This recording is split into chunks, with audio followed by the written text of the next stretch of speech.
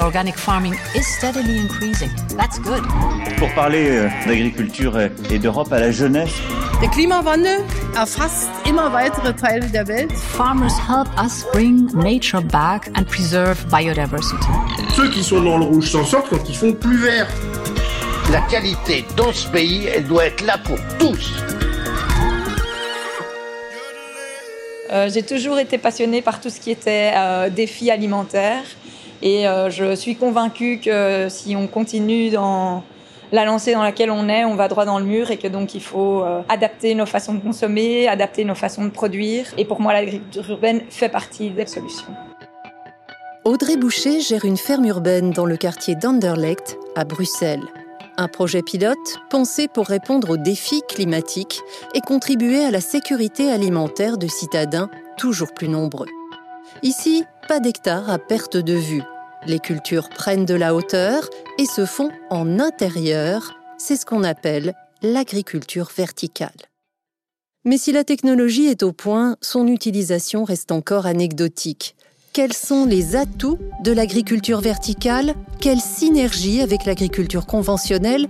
Quid des standards, des labels et de la régulation de ce secteur de pointe ? On en parle dans ce 34e épisode de Nourrir l'Europe. Bonjour Fabio Cossu, vous êtes agronome de formation et vous mettez votre expertise d'analyste au service de l'unité Perspectives politiques de la DG Agri. Quel regard porte la Commission européenne sur cette agriculture dite verticale qui reste assez confidentielle aujourd'hui ? Bonjour à vous. Ces dernières années, l'agriculture urbaine et en général ce que nous appelons l'agriculture en environnement contrôlé, dont l'agriculture verticale est spécifique, a suscité un intérêt croissant parmi l'Union européenne. Dans l'ensemble, je crois, ces modèles agricoles impliquent une grande innovation technologique et sont considérés comme des acteurs clés du paysage de la production alimentaire. Ils promettent de produire plus avec moins, comme moins des ressources naturelles comme l'eau, le sol ou chimiques. Et ils peuvent contribuer à placer les systèmes de production alimentaire sur une voie plus durable. Il y a quand même encore de doutes par rapport, par exemple, à la performance réelle de ces opérations du point de vue de leur impact sur l'environnement ou l'impact socio-économique. Dans l'ensemble, je crois qu'il y a un certain intérêt, mais aussi de la prudence de la part des décideurs politiques. Pour bien comprendre de quoi il retourne, je suis allée à la rencontre des acteurs de cette agriculture en environnement contrôlé, à commencer par la ferme urbaine bruxelloise BIG, B-I-G-H, un projet que vous connaissez bien, je crois. Oui, tout à fait, je le connais bien. C'est effectivement un des nombreux projets d'agriculture urbaine, d'agriculture verticale qui sont en plein essor à Bruxelles et dans d'autres villes d'Europe. Ce type de projets d'agriculture urbaine peuvent effectivement bénéficier de plusieurs programmes de financement. Par exemple, dans le cadre de l'actuel programme cadre de recherche et innovation de l'Union européenne, Horizon Europe, et de son prédécesseur, Horizon 2020, je crois que l'Union européenne a cofinancé pas moins de 20 projets de recherche et innovation, contribuant à la hauteur de 180 millions d'euros. Je vous propose d'écouter les témoignages que j'ai recueillis et on en parle après. Pour arriver à la ferme Big, il faut d'abord fendre la foule cosmopolite et une circulation particulièrement dense dans le quartier d'Anderlecht. Puis traverser le Foodmet, la grande halle alimentaire du site des abattoirs, domaine des bouchers charcutiers et des poissonniers. Enfin, il faut gravir plusieurs volets d'escalier pour accéder au toit de l'édifice. C'est Audrey Boucher, manager de la ferme, qui m'accueille. Bonjour, bienvenue chez nous, je vais vous faire visiter la ferme. Chaussée de bottines à talons, la jeune trentenaire m'entraîne à travers un potager à ciel ouvert qui s'étend sur 2000 mètres carrés. Nous atteignons des serres qui déploient une surface équivalente sur 2 étages. 7 salariés y travaillent à temps plein, des bio-ingénieurs pour la plupart, mais pas que. Audrey Boucher, par exemple, a étudié la finance. Voilà, donc ici, on va rentrer dans le couloir où on peut observer les 2 productions que nous avons au premier niveau, c'est-à-dire une production de légumes et une production de truites saumonées. On sent l'odeur du poisson. Ça va. On fait ici à la ferme Big de l'aquaponie. L'aquaponie, c'est un mélange entre l'aquaculture, donc une production de poissons, et l'hydroponie, Donc ça, c'est une production de légumes. Les plants ne sont pas dans de la terre, mais c'est vraiment les nutriments nécessaires à la croissance des plants vont se retrouver dans l'eau. Les poissons, en vivant dans l'eau, vont enrichir l'eau et cette eau va être utilisée comme engrais naturel pour les plantes. On est vraiment dans une économie circulaire. L'électricité qu'on utilise ici à la ferme, elle est issue de panneaux solaires qui sont situés sur le site des abattoirs d'Anderlecht. Il y a pas mal d'énergie thermique qui est perdue parce qu'il y a énormément de chambres froides et de frigos ici sur le site. Et donc, cette énergie, nous, on va la récupérer via une pompe à chaleur. Ça va nous permettre de chauffer nos serres et de refroidir l'eau de nos poissons. Sur le toit des serres, ici, on récupère l'eau de pluie qui va nous permettre justement de mixer l'eau de pluie et l'eau des poissons pour amener une eau de qualité la plus optimale possible pour la croissance des plantes. Et donc là, on a des tomates. Qu'est-ce que ça donne au niveau de la saveur ? Nos tomates sont super bonnes. On a vraiment de très bons retours. On travaille beaucoup avec des restaurateurs bruxellois. On travaille aussi avec des supermarchés et des épiceries bio. Vous avez droit au label bio ? Non, on n'a pas droit au label bio pour plusieurs raisons. Premièrement, on fait de la culture hors sol au niveau des plants. Donc ça, c'est pas bio. Et deuxièmement, notre élevage de poissons n'est pas non plus labellisé bio puisque pour être labellisé bio, il faut être dans un environnement naturel, ce qui n'est pas le cas d'une toiture en plein centre-ville. Ça sent très bon, ça sent le basilic ici. Ça sent le basilic, en effet. 50% de notre production d'herbes aromatiques, c'est du basilic. Donc ici, on est dans une autre serre, au-dessus de la production de poissons. Aujourd'hui, il fait un peu gris. Donc, on vient amener un complément avec de la lumière artificielle, donc des LED.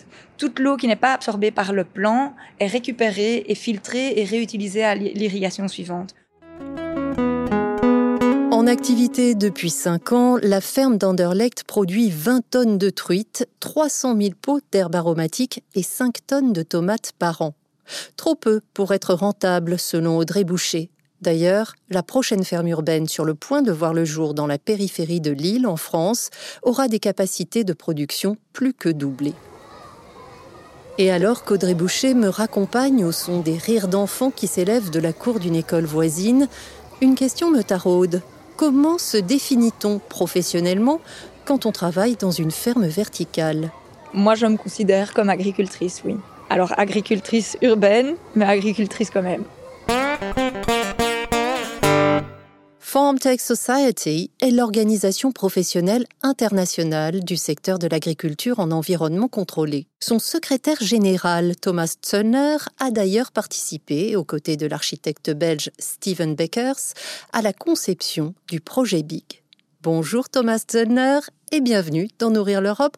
Tout d'abord, est-ce que vous pouvez me donner votre définition de l'agriculture verticale ? Ce que désigne réellement l'expression agriculture verticale, c'est littéralement le fait de monter plutôt que de rester à l'horizontale. Mais il s'inscrit dans l'innovation, la recherche de différents moyens pour créer plus avec moins. C'est-à-dire moins de pollution, moins de terre, également moins de risques et plus de prévisibilité, plus de rendement. Les serres en sont l'illustration la plus aboutie et la plus répandue. Mais de là a aussi émergé une approche qui a éliminé complètement le soleil, l'a remplacé par l'éclairage artificiel, le contrôle du climat, l'irrigation, les engrais. Votre association est toute récente, sa création remonte à novembre 2018.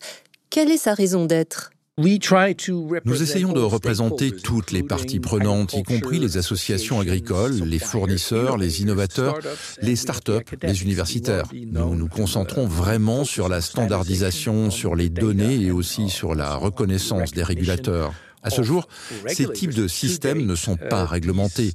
Ils font partie de l'agriculture conventionnelle. Et ça les désavantage car les régulateurs ne comprennent pas vraiment comment mesurer les sorties et les entrées ou encore la taille de ce secteur. Franchement, je ne la connais pas moi-même. J'en ai une bonne idée, mais nous n'avons pas de données. Les exigences en matière de données ainsi que les accords sur les normes, la façon de mesurer, la façon de comparer, constituent donc un objectif important sur lequel notre secteur doit s'entendre pour que les régulateurs comprennent comment concevoir des projets de financement, car il n'y a pas vraiment de financement direct pour ce type d'activité. Vous dites avoir une idée du poids du secteur aujourd'hui, c'est-à-dire ? C'est encore une niche. Je dirais que le secteur pèse moins de 1% de la production totale. Quel est le profil des agriculteurs qui travaillent dans ces structures verticales ? Nos agriculteurs verticaux sont généralement jeunes et ne sont pas issus du milieu agricole. Le secteur est aussi inclusif. Il y a un grand nombre de femmes qui s'intéressent à ce domaine et qui le pratiquent. Et selon vous, quel rôle jouera l'agriculture verticale dans l'agriculture de demain ? L'agriculture est confrontée à tellement de problèmes dramatiques qu'elle doit se transformer radicalement. Les solutions pourraient provenir en tout ou partie de l'agriculture en milieu contrôlé. Ces nouveaux systèmes peuvent en fait contribuer à améliorer l'agriculture conventionnelle en remplaçant certains processus de production, comme par exemple la production de jeunes plants. Merci beaucoup, Thomas Zöllner. Merci à vous.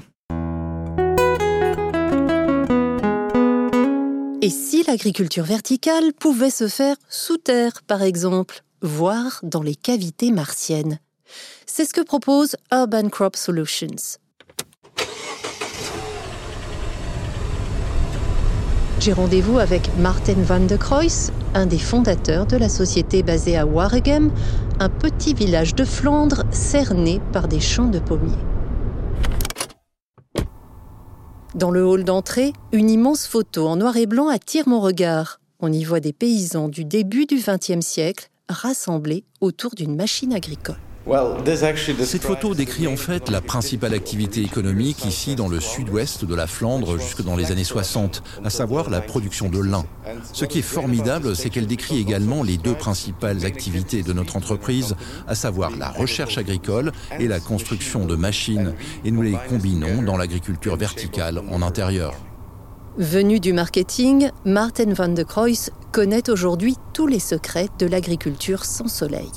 Le bleu et le rouge sont les lumières les plus importantes pour l'activité photosynthétique d'une plante. Mais il faut aussi du rouge profond pour que la plante puisse s'étirer, un peu de vert pour permettre aux autres couleurs de pénétrer dans les feuilles. Et ici, nous ajoutons également des LED blancs pour pouvoir voir les couleurs réelles.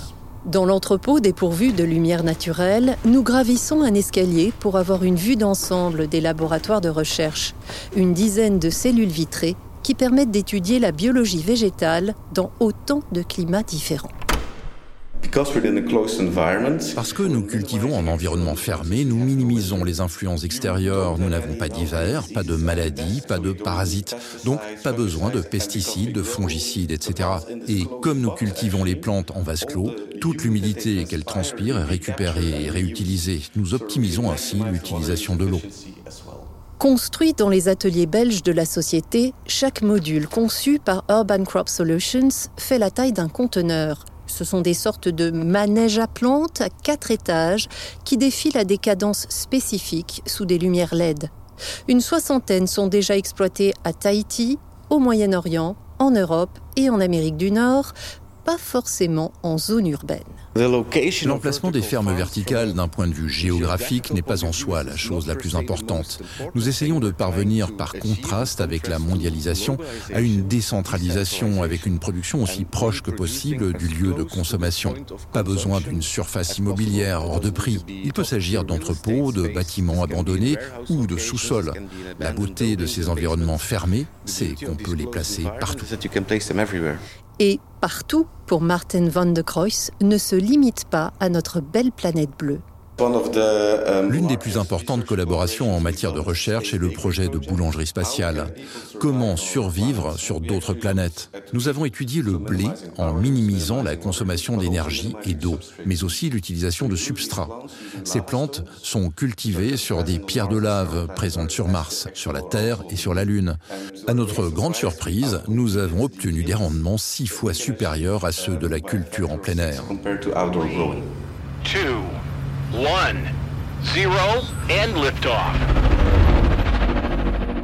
En attendant les premiers colons sur Mars, restons sur le plancher des vaches. Comment Maarten Vandecruys voit-il l'agriculture de demain dans le contexte d'explosion démographique et de changement climatique ? Je pense que l'agriculture de demain mettra davantage l'accent sur l'efficacité et la qualité. Avec l'agriculture verticale, nous pouvons revenir aux cultures d'origine qui avaient des valeurs nutritionnelles bien plus élevées. Et comment je visualise l'avenir ? Comme nous avons l'agriculture en plein champ et l'agriculture sous serre, l'agriculture en intérieur sera juste un autre segment à côté de ces deux-là. Et ils coexisteront et créeront de la valeur ajoutée les uns pour les autres. Fabio Cossu de la DG Agri, est-ce que vous partagez cette vision de l'agriculture du futur ? Oui, tout à fait, je la partage. Je suis convaincu comme lui que l'agriculture contrôlée peut jouer un rôle important dans l'alimentation mondiale, en particulier en ce qui concerne les habitants des villes, étant donné que près de 70% de la population mondiale devrait vivre dans des zones urbaines d'ici 2050. Alors, j'ai bien sûr abordé la question des aides européennes avec nos 3 intervenants. Audrey Boucher de la ferme Big vous a adressé le message suivant. Je trouve que les subsides qui sont accordés actuellement à l'agriculture, elles ne sont pas forcément adaptées à l'agriculture urbaine, puisque c'est souvent basé sur des surfaces. Or, le but de l'agriculture urbaine, c'est de produire un maximum sur une surface la plus petite possible. Et donc, ça va à l'encontre de l'octroi des subsides. Et je trouve ça dommage parce que y a quand même possibilité de produire en quantité en milieu urbain. Audrey fait évidemment référence à la politique agricole commune. Qu'est-ce que vous pouvez lui répondre ? Lorsqu'il s'agit de débourser des fonds publics, pour moi, c'est important toujours de nous demander pourquoi. L'une des principales raisons d'être de la PAC est de soutenir un revenu inférieur à la moyenne des agriculteurs européens et de contribuer à rendre leur activité plus respectueuse de l'environnement. Bon, on est d'accord, les exploitations verticales ont une nature très différente et ça relève être des activités économiques autonomes sur le marché, bien que des financements soient disponibles pour la mise en place de ces projets et leur développement ultérieur. Ce n'est pas seulement une question de financement, mais aussi de suppression des obstacles réglementaires, par exemple l'urbanisme, les permis de construire. Il sera important aussi de veiller à ce que les personnes qui vont gérer cette exploitation possèdent les compétences nécessaires. Pour finir, j'aimerais revenir sur la question du label bio qui est aujourd'hui refusé aux cultures hors sol dans l'Union européenne. Pourquoi ne pas créer un label bio hors sol, par exemple ? L'un des principes fondamentaux de l'agriculture biologique, qui est inscrit aussi dans la législation, c'est le lien avec le sol vivant, ce qui n'est pas susceptible de changer. Du point de vue de la Commission, il n'y a pas l'intérêt de produire, à inventer un label bio spécifique parallèle à ce qui existe déjà. Cela dit, dans la stratégie de la ferme à la table, la Commission travaille à l'élaboration d'une proposition relative à l'étiquetage de la durabilité. Et l'objectif de cette initiative, c'est pas seulement d'aider les consommateurs à faire des choix alimentaires durables, mais aussi à inciter les entreprises du secteur alimentaire à améliorer leur durabilité. Cela peut couvrir tous les types de production agricole, y compris les productions qui viennent de l'agriculture verticale. Donc l'agriculture biologique, l'agriculture en intérieur ont chacun les propres mérites. C'est la diversité qui peut nous aider à accroître la résilience de notre système alimentaire et bien sûr à faire face à la crise du climat et de la biodiversité. Merci beaucoup Fabio Cossu. Merci à vous. Alors, la prochaine fois que vous irez faire vos courses, soyez curieux. Il se pourrait bien que ces champignons, cette salade ou encore ce basilic aient poussé dans une ferme verticale. La réponse se trouve sur l'emballage. Nourrir l'Europe, c'est fini pour aujourd'hui. Merci à tous mes invités pour leur contribution à ce podcast. On se retrouve dans 2 semaines pour parler agriculture de précision. D'ici là, comme toujours, prenez soin de vous. Organic farming is steadily increasing. That's good. Pour parler d'agriculture et d'Europe à la jeunesse. Der Klimawandel erfasst immer weitere Teile der Welt. Farmers help us bring nature back and preserve biodiversity. Ceux qui sont dans le rouge s'en sortent quand ils font plus vert. La qualité dans ce pays, elle doit être là pour tous.